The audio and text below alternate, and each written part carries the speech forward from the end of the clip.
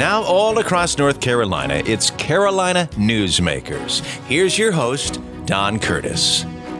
Well, welcome back to Carolina Newsmakers. This week we have a old friend back with us who's been with us a number of times.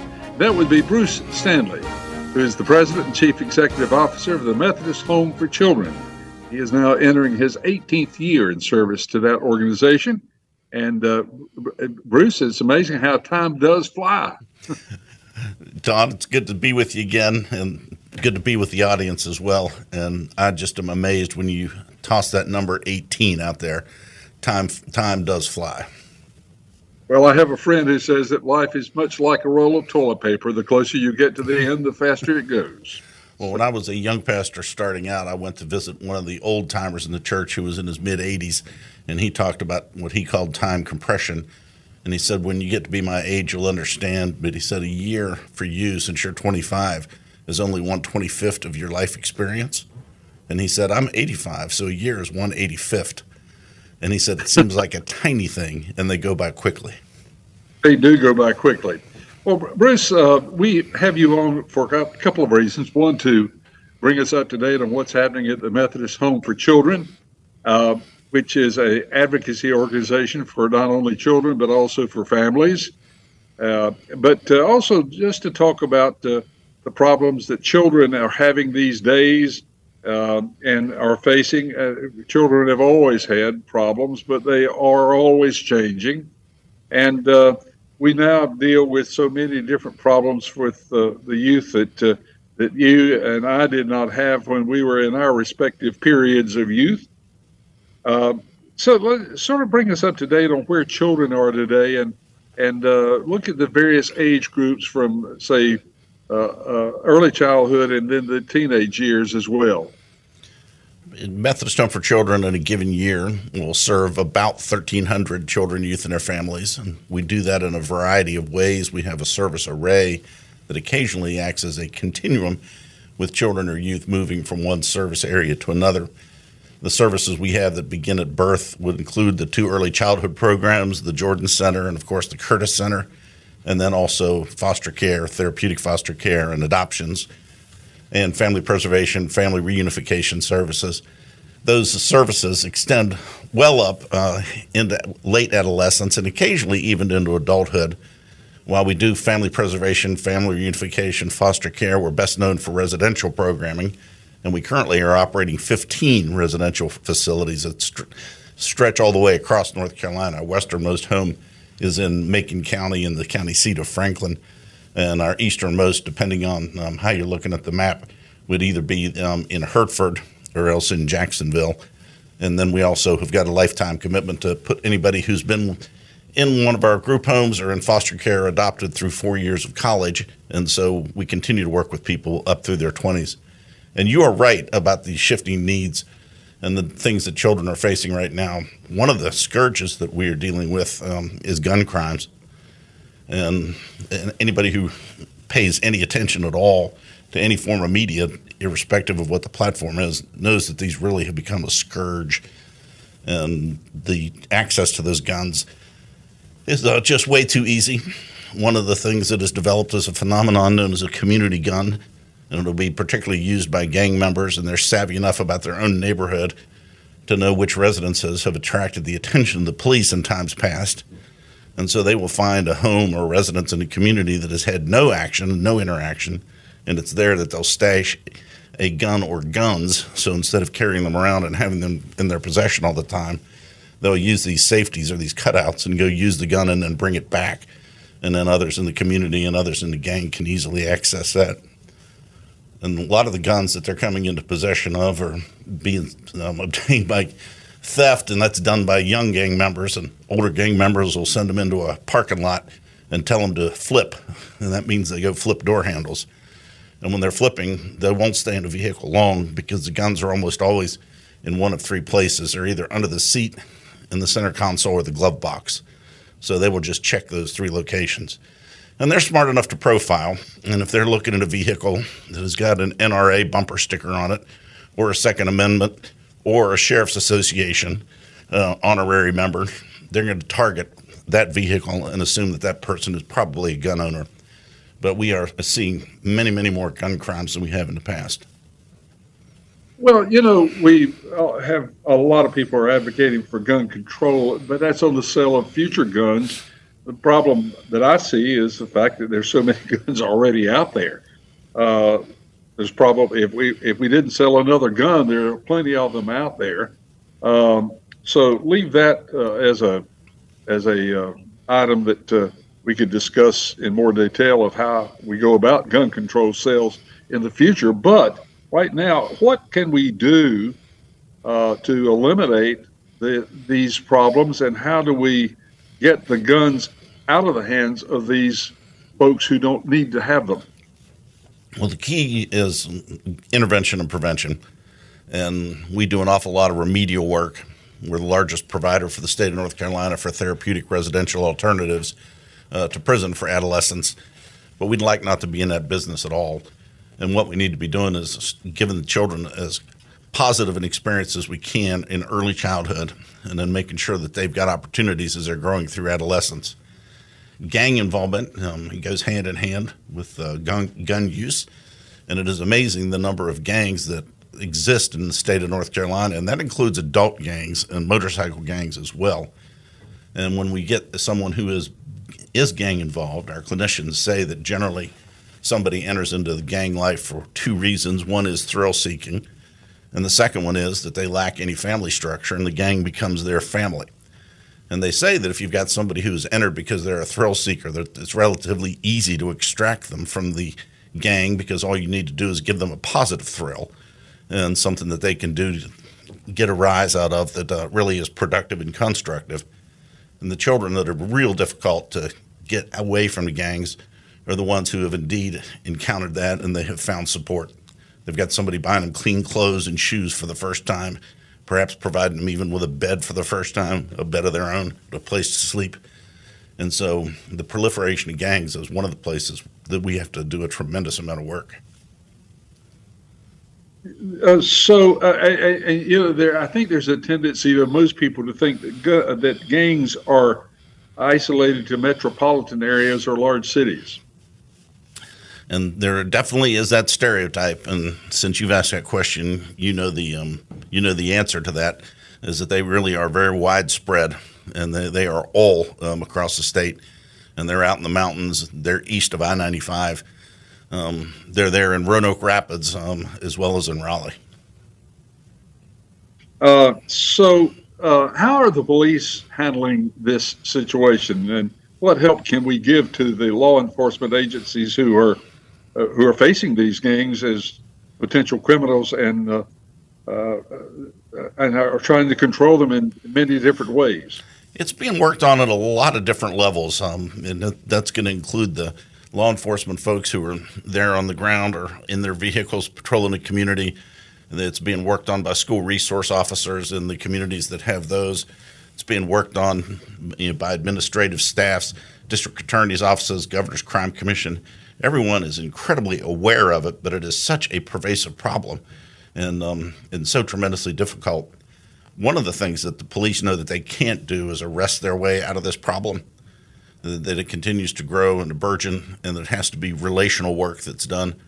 And particularly when you get youth, they need to make sure that they have got established relationships, and that the school resource officer or else the officers who are patrolling their communities are not seen somehow as if they're the enemy and the threat, but they've got to develop close personal relationships with them. And I'm also going to say a lot of this falls upon the church as well. When I was the director of field education at Duke Divinity School, we had a pastor from Boston come down who delivered the Gardner C. Taylor lectures. And at that lecture, he talked about having invited leaders of the gangs in his community to come and to meet with him one day, that it had been difficult to get them to come because they were all suspicious this was going to be some kind of setup. But when they finally came and sat down, he was talking to them about his kids, and one of them said, "You need to blame yourself and not blame us." And pastors, "What do you mean?" And they said, "Well, we recruit after school, and when middle school's out, we've got our guys there, and they're looking for the kid that's being bullied, the one who looks dirty, the one who seems to be alone and have nobody to take care of him." And they said that we're recruiting every day, and we don't see the deacons from your church. we don't see those people out there doing the same kind of recruiting and having the same kind of awareness. And so I think congregations have got a tremendous amount of responsibility as well. And again, it comes back to establishing healthy relationships. Well, you mentioned something, you mentioned basically middle school. So is that when the recruiting begins? For children who are not associated or affiliated with a gang, absolutely. And some may be on the fringes or the margins before that. And some, of course, are brought in by their families. We've got a 12-year-old who's been in one of our programs whose mom put a gun in his hand and told him to go do some work and sent him into a house to discharge the weapon. And it's mind-boggling that that's the case, but sometimes these are family members that are recruiting their own family members. That's sad and disconcerting. So you mentioned the churches. A lot of churches have a youth director, but basically they are dealing with children who are coming to church and who are already expressing some interest in church activities. What should the churches, should they have another type of youth ministry that goes after and recruits, as you suggested? I think absolutely that we need to be more proactive with that.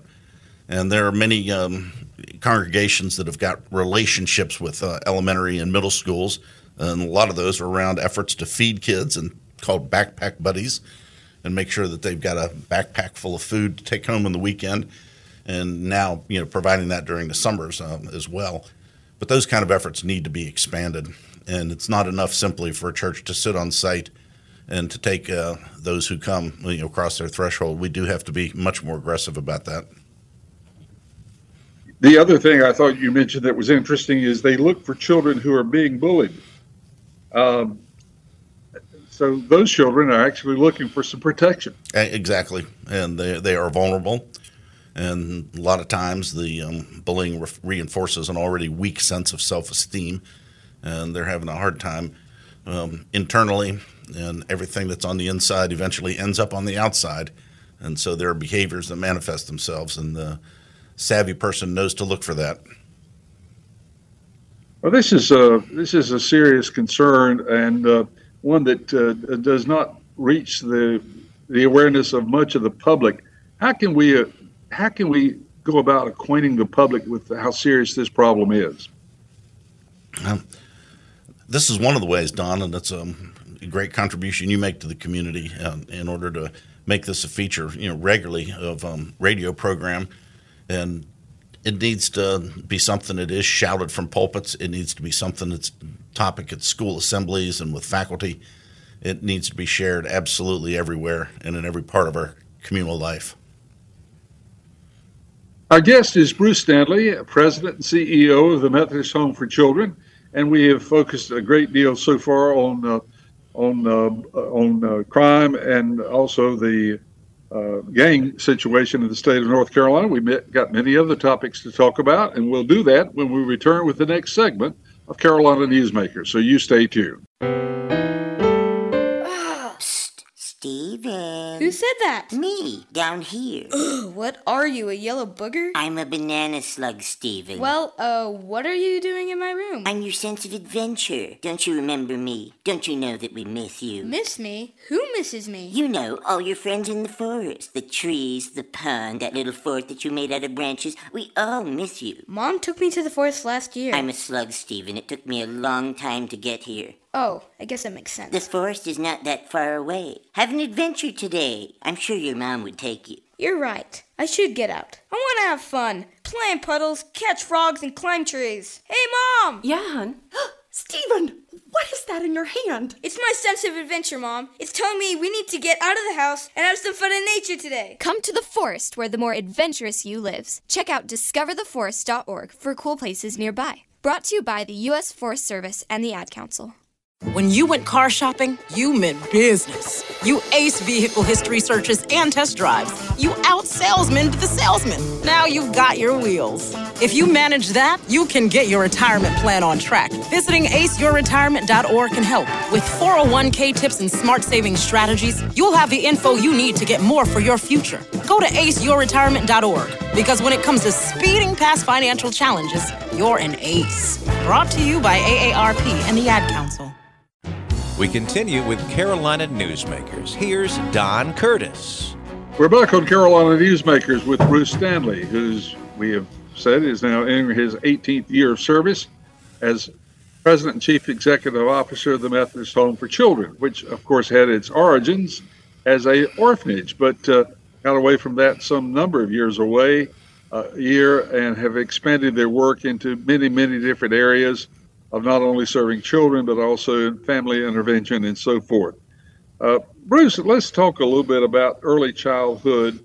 And is the situation getting better? I mean, we've started the preschool programs in the public schools. What can we do to make those more effective, and exactly how should they be changed to make the problems of early childhood less and less? One of the things that would be at the top of my wish list, if not at the very top, would be quality early childhood education available for everyone. We're already doing public education, as you've noted, with kindergartners and going K through 12. It seems to me that you never get a second chance to participate in the brain development of a child. Maria Montessori was correct. She didn't have the science or research behind her when she was working back in the 1920s. But she said that 80% of what a child would learn, they would learn within the first 5 years of their life. And so we do need to strengthen the funding and get adequate support for early childhood programs. And part of that funding, of course, is going to be to pay reasonable wages. Nationwide, fewer than 20% of early childhood educators receive either a 401k or health insurance as part of a benefit at work. And if you're going to operate early childhood as a for-profit business, you do that by hiring the least experienced, least educated person you can, having them only work 20 hours a week, and then you've got split shifts, so you have a lack of continuity in the classroom. And then you're also going to make your teachers do their own cleaning. And if you're going to have a quality educational program, we need to have top flight educators and people who are really experienced and savvy and understand developmental and motivational theory. And we need adequate funding to pay teachers and administrators, as well as the operational expenses of the program themselves. The NC Pre-K program in North Carolina has an awful lot to recommend it, and that is for children who come from homes where there is low or no level of literacy. So that may simply be parents who are not well educated themselves, or it may be parents who are coming from another culture, and English is not something that is easily obtained within that household. And the NC Pre-K program has made a tremendous impact already, but I think it needs to be more broadly expanded and available to everyone. And quality child care is beastly expensive. We have more and more families where these days, and this has been going on for some time, this is certainly not something that's new, where both members of the family or the parents are working. So that means that they are not at home when the children come home from school. What programs are out there for kids after school? You mentioned earlier in the earlier segment that this is where the gangs seem to compromise, take their first target and say, look, these kids don't have any supervision during that period of time in their lives. And children are vulnerable then, and we do need more quality programming. YMCA does a great job with that. Boys and Girls Clubs do a great job with that. A lot of early childhood programs, including the ones that Methodist Home for Children operates, will be open until 6, and quite frankly, they'll stay past 6 if there's a parent they know has a job that they can't get away from in order to get there and to pick up that child. And so we do need adequate programming there. Another challenge that we've got has to do with school suspensions, that the majority of juvenile offenses are not committed late at night, and they're not committed on weekends, but the majority of them are committed during the school day. And when you get kids who are bounced out, it really leaves them twisting in the wind, and they're able to be completely on their own, and they need educational opportunities, and they need perhaps to be taught even more than anyone else. So we've got to find a way to end out-of-school suspension as well.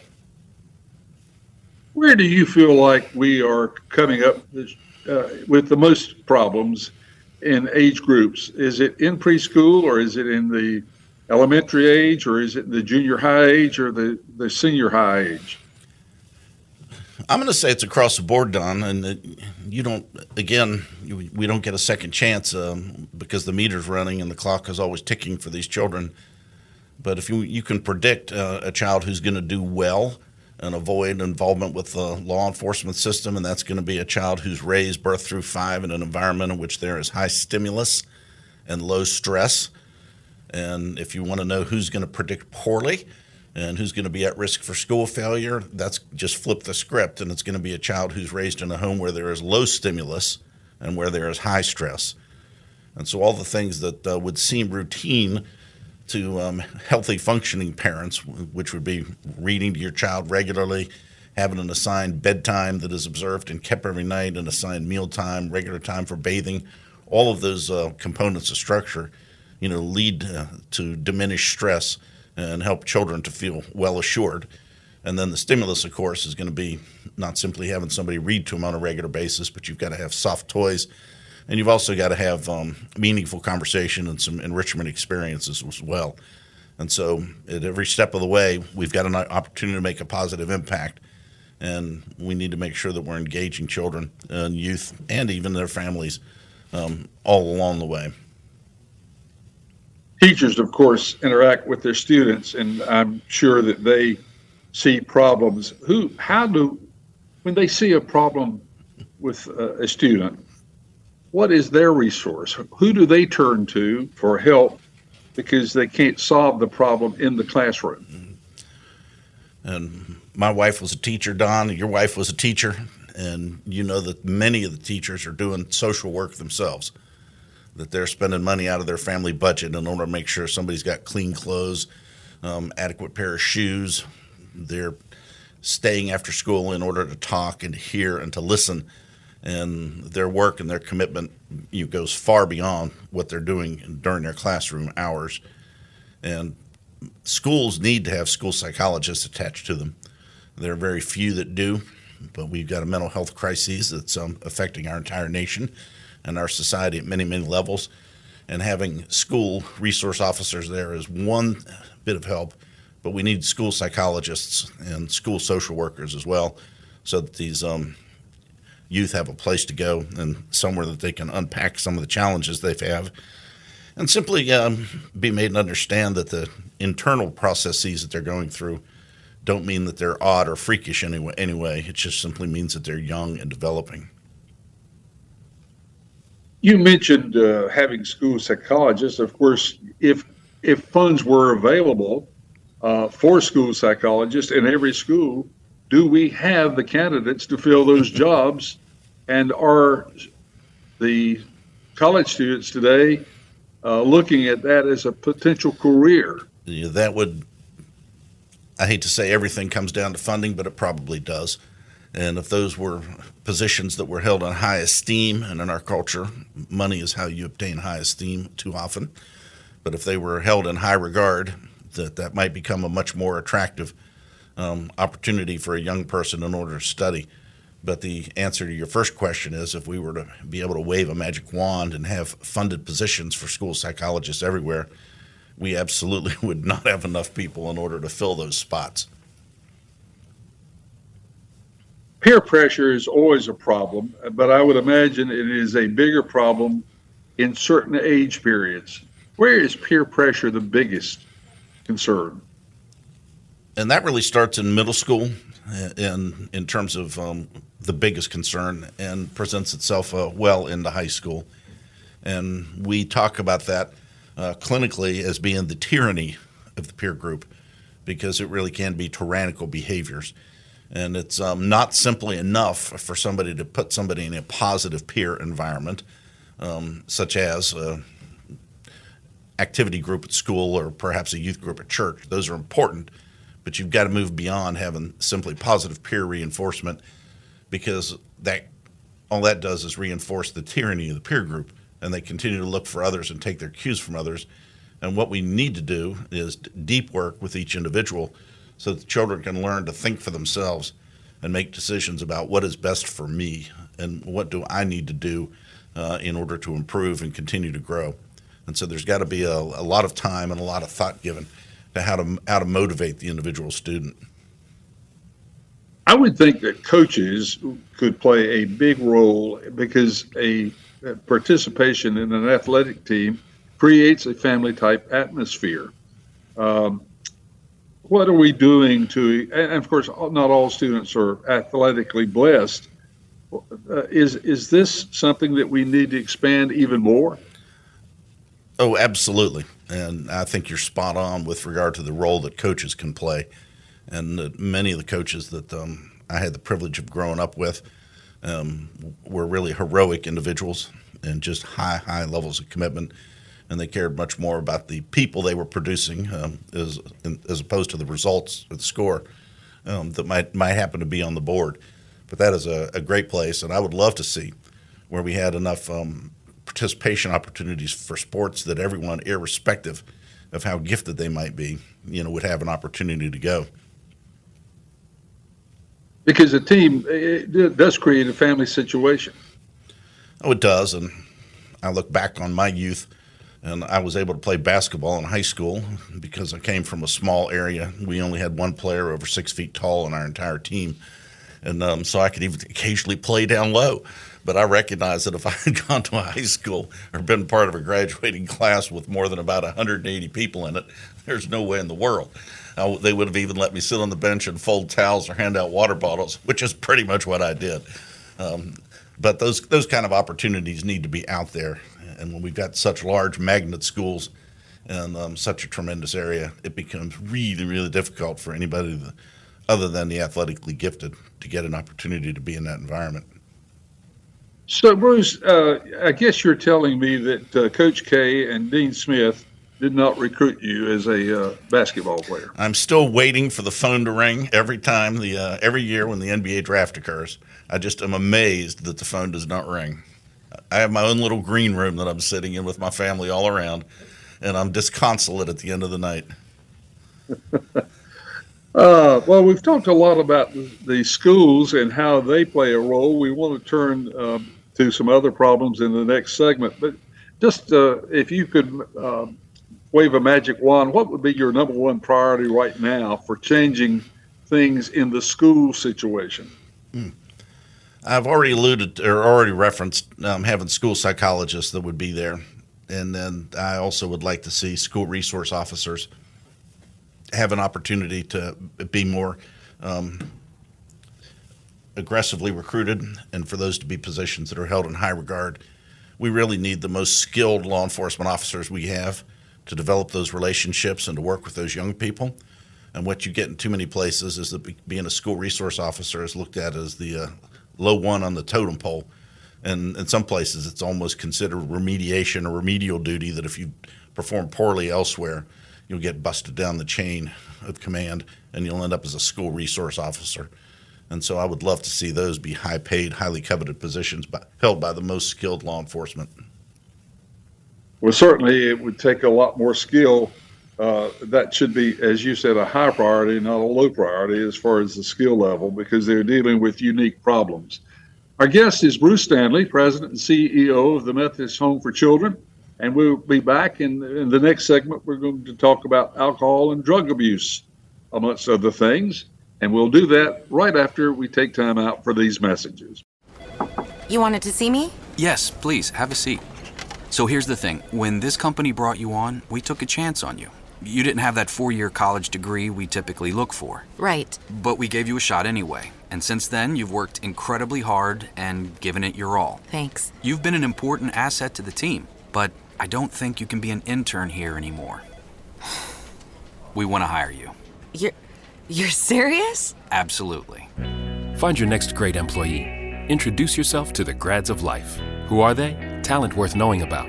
Young adults of unique determination and experience. An ideal fit for your company in an entry-level position, internship, or even mentorship. They might not have every qualification you typically look for, but they're exactly who your company needs. I won't let you down. I know. Don't miss out on a resource many innovative companies have already discovered. Go to gradsoflife.org to learn how to find, cultivate, and train this great pool of untapped talent. Brought to you by the Ad Council and gradsoflife.org. Hi, it's Olivia Munn with my shelter pets, Frankie and Chance. Say hi, guys. When I adopted them, I discovered that they both have incredible personalities. Chance's sole purpose in life is to love and to be loved. Frankie is a little bit of a scoundrel and always entertaining. They're a little bit of a lot of things, but they're all pure love. Adopt pure love at theshelterpetproject.org. Brought to you by the Ad Council, the Humane Society of the United States, and Maddie's Fund. Now, once again, with today's Carolina Newsmakers, here's Don Curtis. We're back on Carolina Newsmakers. Our guest, frequent guest on our program, has been with us a number of times through the years, is Bruce Stanley, who has been serving as the CEO of the Methodist Home for Children now for 18 years. The Methodist Home for Children has outgrown its original challenge of being an orphanage to being an organization that serves not only troubled youth, but also in family intervention and other numerous problems that deal with youth and families. Bruce, we want to talk a little bit about alcohol and drug abuse, because this is always a concern. And I want to start with binge drinking, because that was a serious problem a couple of years ago. Has that gotten any better, or are we still faced with that problem? I think we are still faced with that problem. And it is seems to me that anytime we take a step forward, that we take a couple of steps back as well. And you've got the proliferation now, not only of alcohol in the traditional forms or with beer, but with all of these different seltzers that are being sold in all kinds of flavors. And White Claw might be the best known brand, but it seems that Seagram's and everyone else out there has got them, and they're coming in raspberry and blueberry and all kind of flavors. And that has become a challenge, particularly for underage drinkers, for us to shut down and to try to divert. And it's a problem. And of course, you've also got the problem with smoking and vaping. Yeah, absolutely. And hopefully the vaping is going to get under control and be legislated out. We made tremendous progress with diminished cigarette use because of legislation. And vaping is definitely something that for a period of time, and again, you get back to attractive flavors, and where that is seen as an easier thing to access than cigarettes, and for whatever reason started to acquire some legitimacy. But that is a tremendous problem. And if go ahead. I was going to say, you've got to include marijuana use in there as well. And with marijuana being legalized in 16 of the 50 states, I think you can make the argument that the discussion is already over, and the direction in which it would seem our country is moving is clear. And in the minds of many youth, even though we live in a state where it is still illegal, in their mind, with what they're seeing and what they're experiencing online as well as in the community, is that it must be fine because it's legal somewhere else. And that has become a challenge, and we're seeing that prevalent as well. And it's also coming in attractive forms. Apparently, the fruit flavors are a good idea for all forms of marketing because you've got gummies and beverages as well that are laced with THC. Which is unbelievable that someone would manufacture that, but that's aside from the point. That's almost, it is criminal. I'm sorry to say it's almost criminal, but it is criminal. In North Carolina. Yeah.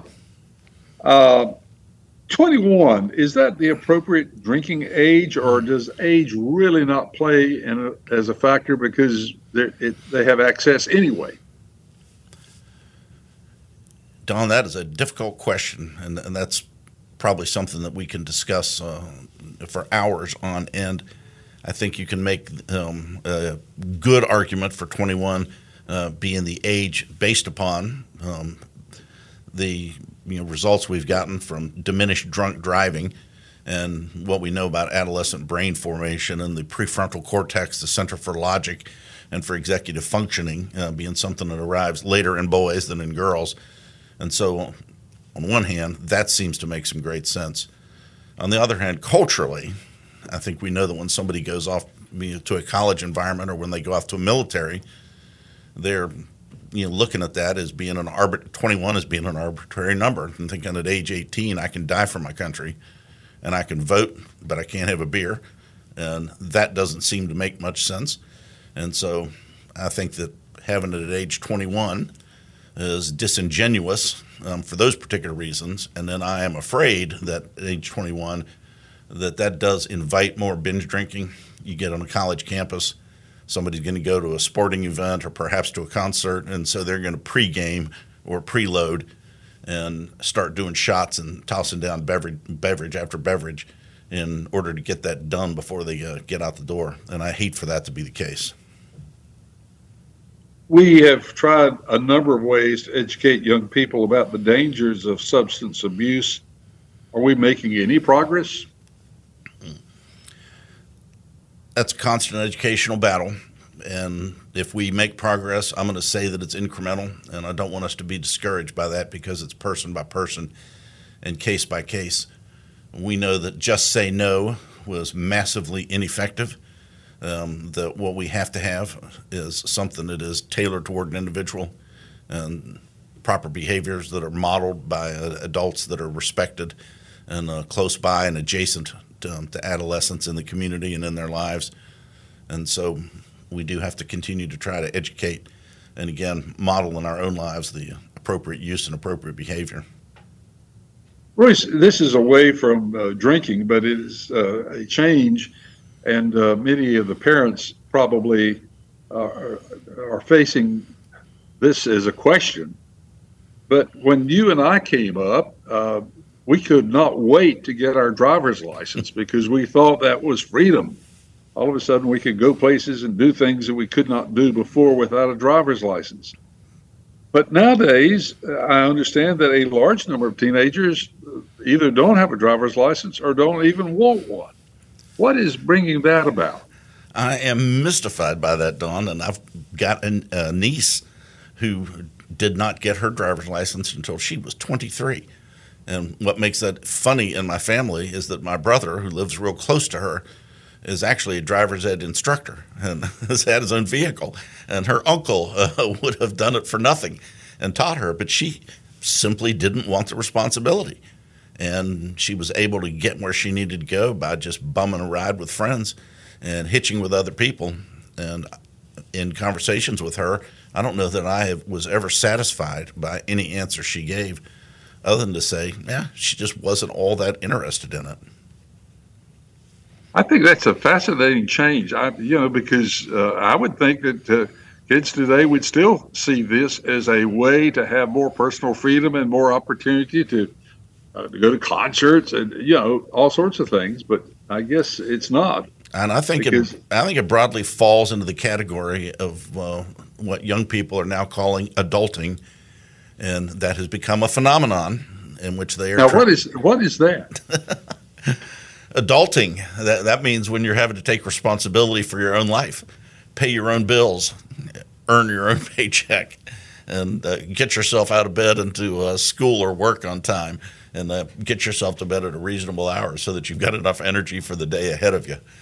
And I think that driving just falls into that category.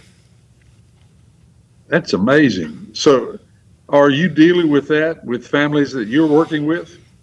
We are, and with the issue, and the broader issue in and around adulting has to do with developing skills. One of the programs that we have that we're going to be doing in September, we call the Real World, and we bring children in who are in foster homes or children who are in our group homes, and then onto the campus, we'll bring, for instance, a used car dealer who'll bring half a dozen cars there for them. We'll bring insurance agents, and we'll bring some landlords in who've got some lease agreements. And then at the beginning of that day, we will give monopoly money in different amounts to different youth.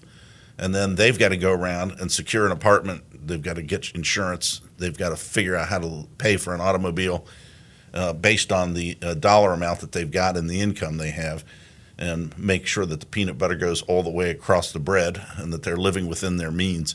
But it's usually a tremendous shock. And I would have thought before I came to Methodist Home for Children that 15 and 16-year-olds would have had a good sense of this. But the amount of surprise that we've got and is shown by our young people is fascinating to me. But we consider this to be enough of a challenge that we do make it part of a dedicated event, as well as the teaching that we do all along the way. That's a fascinating concept. That probably ought to be carried over to the public schools, and because that's one of the things I guess that public educators assume is being done at home, but in reality, it's probably not. And part of our staff work on that on an ongoing basis is teaching children how to grocery shop, and we'll take the youth into a store. And for many of them, it's the first time that they've ever known that you can do comparison shopping based on price, and that the per unit cost is right there, on the label underneath of the product. And there's no need to pay $2.23 for the can of black beans. You can pay $1.19 instead, and then keep that extra dollar in your pocket. Well, that's a really practical approach. I'm amazed. I would be surprised if that's not something you should do with adults as well as the adolescents and the teenagers and those in your child care. Well, that's a big part of our work with family preservation and family reunification. And when we are asked by DSS to go into a home and work with a family, that initial exposure is usually 20 hours a week for the first 3 weeks. And it is rare when one of our caseworkers goes into one of those circumstances where the family actually has a budget in place. And that's part of the structure that they try to give them. And one of the things that they show them is that you need to have a budget, and beer shouldn't be the first item on it. So how much of your work now deals with families rather than just the children aspect of the family life? We are primarily a child welfare agency, and we do enough mental health work to ensure the integrity of the child welfare piece. And our emphasis is always upon the children and youth, but we know there are families attached to them. And so at every program we've got, we have some component that is family oriented. For instance, if a youth is assigned by the court to one of our multi-purpose homes, we've got a family service specialist. And while that child may be with us for 240 days or for a longer period of time, depending on the wisdom of the court, during that time, our family service specialist is going out and meeting with the family and trying to get that to be a structured and healthy environment so that when the child returns, they're able to be not only reintegrated, but perhaps integrated into something that's a healthier environment than the one that they came from. And so we're always trying to work and trying to keep the family intact if at all possible. Not always possible. So how do you gauge success? And I know you're dealing with problems, so you're not going to solve every one of them. So what percentage of solutions do you feel like is something that you have as a goal? Immediate goal for programs that we operate, sometimes those are easy to assess.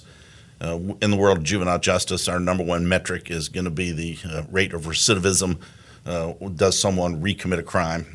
And if they don't show up in the system within 18 months or within 24 months, we're considering that to be a tremendous success. And we do have great outcomes with that kind of work. When we're dealing with young people who are in foster care, one of the things that we're always trying to gauge is progress on their relationship skills, but also how they're doing academically and the kind of work they're doing in school. But if you're going to ask me in an ultimate sense, how do we know we succeed? It's a long, slow dance. And if we've got a 15-year-old who's in our care, we're going to consider ourselves to be tremendously successful if when they're 35 years of age, they come into the home at the end of a day of work, kiss their wife, whom they've been married to for several years, sit down at the dinner table with their child, say grace over their meal.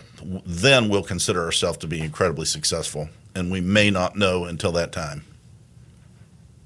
That's an interesting way to look at because it is a long range project in almost every case. Interesting. And for each one of those components, a lot of things have to go right. Yep, absolutely.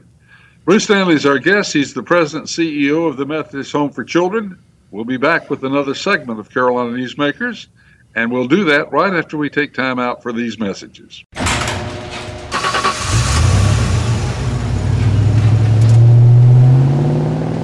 I spend a lot of time in the garage, but even more time in the rain, sleet, and mud. In 95, I helped tow your moving trailer. In 05, I helped you get out of a ditch. Yeah, I know I'm a bit rusty, and sadly in 09, it was sparks from me, your handy chains, dragging behind your truck that accidentally started a wildfire. Sparks from dragging chains can start a wildfire. Spark a change, not a wildfire. Visit SmokeyBear.com. Brought to you by the U.S. Forest Service, your state forester, and the Ad Council. Only you can prevent wildfires. Here's a fun fact for you. The average chameleon can point their eyes in 2 different directions. On the other hand, the average human can't. So unless you're a chameleon, there's absolutely no way you can focus on texting and driving at the same time.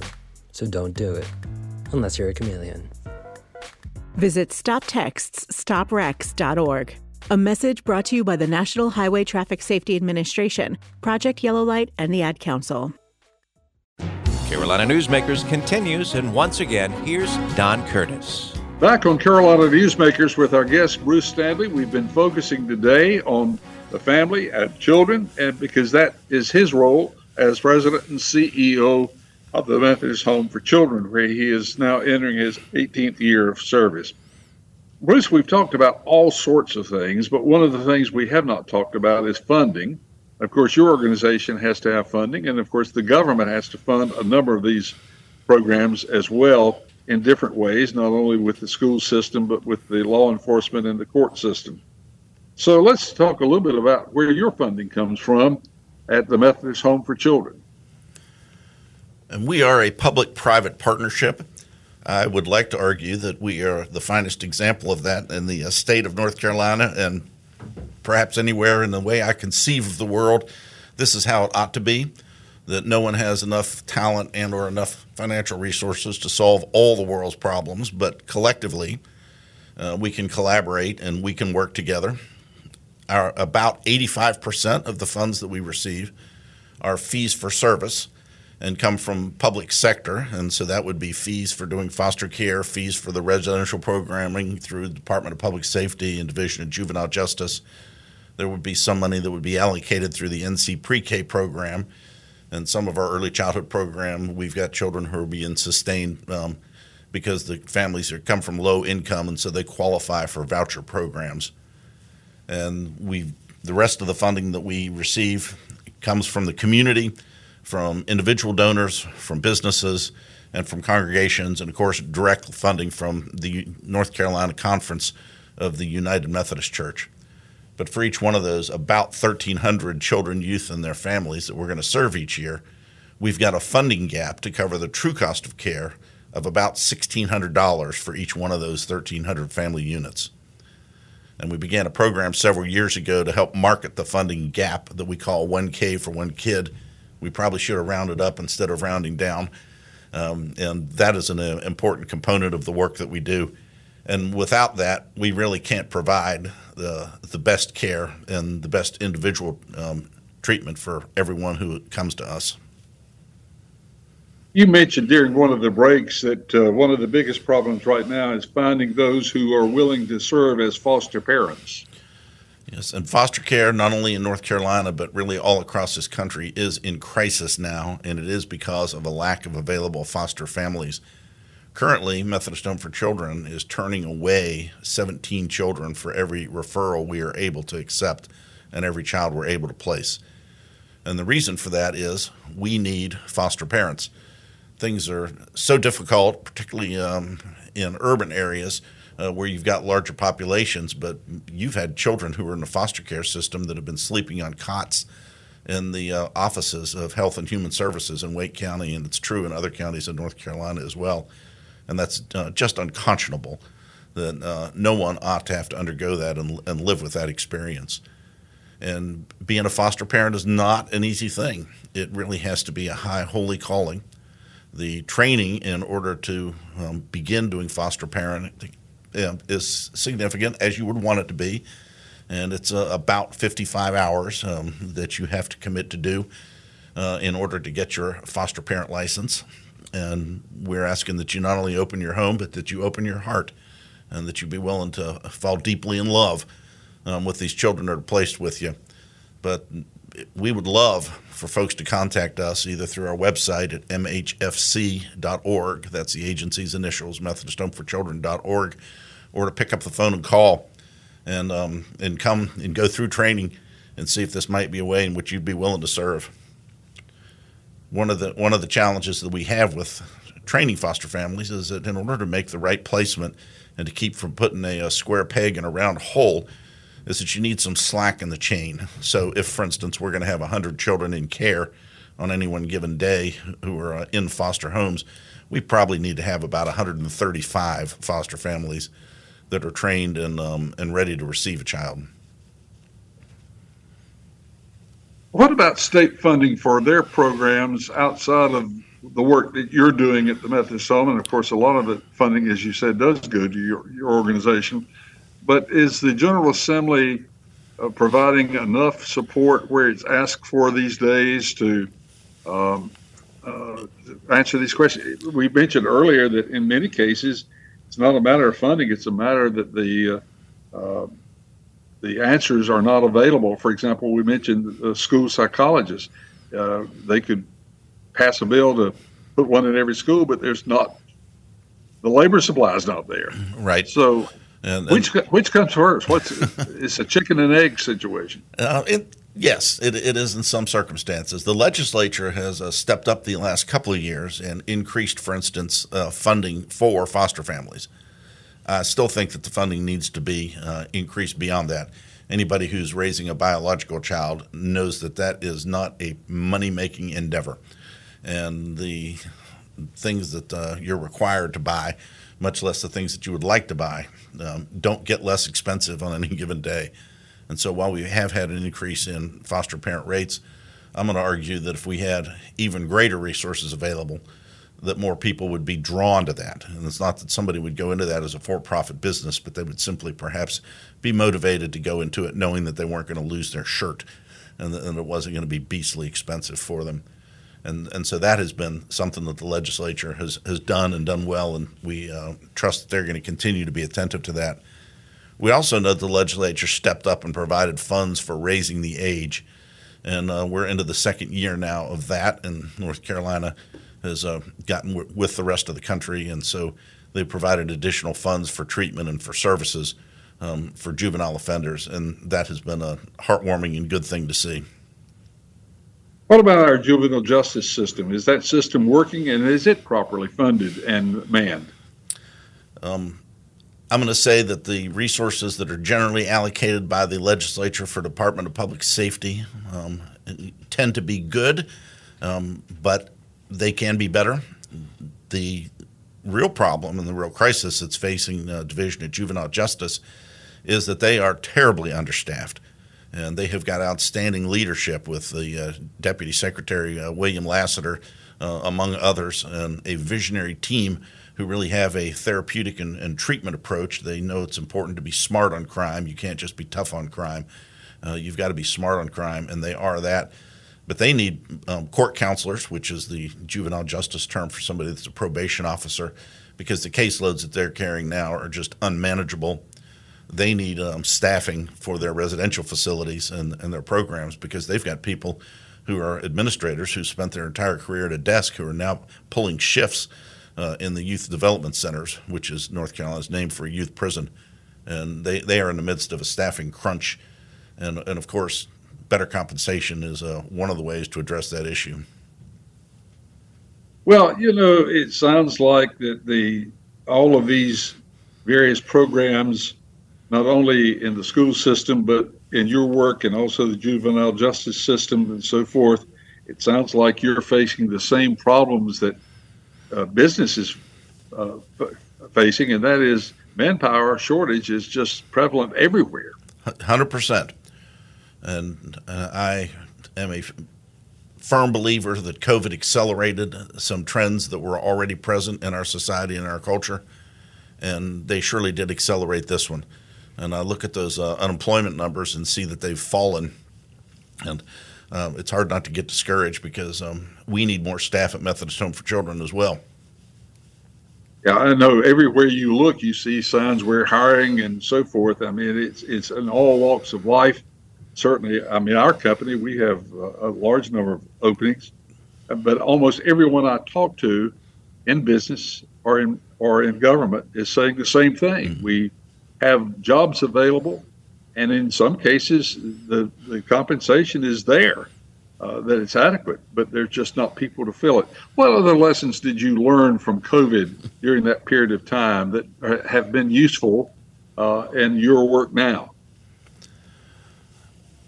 One of the things that we found out with regard to COVID was that we need to get a whole lot better as an agency with regard to technology. As you can imagine, with a group of employees that are primarily drawn from the School of Social Work and or schools of psychology or education, a lot of those people are not real tech savvy. And we face some real challenges when we work county by county with departments of social services because they've got differing software and not all those programs are unified. And so we were still doing a whole lot of chart and note keeping by hand and having to collect and collate those at the end of the month. And since we weren't showing up at the office, and since we, for a brief period of time, administration had to close, we have begun developing, and actually we're working with a software development firm so that we can do real-time charting of the interactions and the teaching of skills that is done by our staff with the youth who are in our group homes. And that has been something that we have an adaptation that we've had to make, and something that's worked well for us. If you joined our program late today, we discussed the gang situation in the first segment, and that is a big problem. So you may want to go back and listen to that segment. But is that your number one concern right now, and that and gun control? Certainly those two are at the top of the list of challenges that we face and of capacity to do the most significant harm, I think without a doubt. And you had referenced, Don, that you and I had grown up in an age in which those things were not presenting themselves in the same fashion, and they do pose a tremendous threat. So now if someone wants to get more information about the Methodist Home for Children, how about giving us the instructions on how they can do that and how they can become volunteers and perhaps even foster parents? Our website is mhfc.org, and we'd be happy for anyone to visit that and to contact us as a result of that so that we might begin those conversations. Be happy for you to pick up the phone and call. And if you were to call 919-754-3636, that would ring onto my phone, and be happy to direct you to the right place and get the process started. Well, it's a problem that we all are facing, and thank goodness for the work you're doing, and also all the many volunteers and also the paid workers who are working in these areas, because it is so important to what we're doing. Again, we had many topics. If you joined the program late, you may want to go back and listen to the entire broadcast. And of course, we have a number of stations that carry a 30-minute version of the program, and so you're missing two segments. And if you'd like to hear those two segments, you can go online to carolinanewsmakers.com, and you can hear not only those two segments, or you can share the entire broadcast with a friend. Bruce, thank you so much for being with us, and we'll look forward to you being back again soon, and hopefully with more good news. The program has been produced by Jason Kong, and he promises me faithfully, as he does each week, that he will have another interesting guest with another interesting topic for us next week on this entire group of stations all across North Carolina. And so until next week, same time, same station, have a good week, everybody. Carolina Newsmakers is a production of NCN and is heard each week on a network of North Carolina's leading radio stations. To hear a repeat of this broadcast, go to carolinanewsmakers.com. Carolina Newsmakers is produced by Jason Kong. Network engineer is Alan Sherrill. I'm Scott Fitzgerald, inviting you to join us again next week, same time, for Carolina Newsmakers.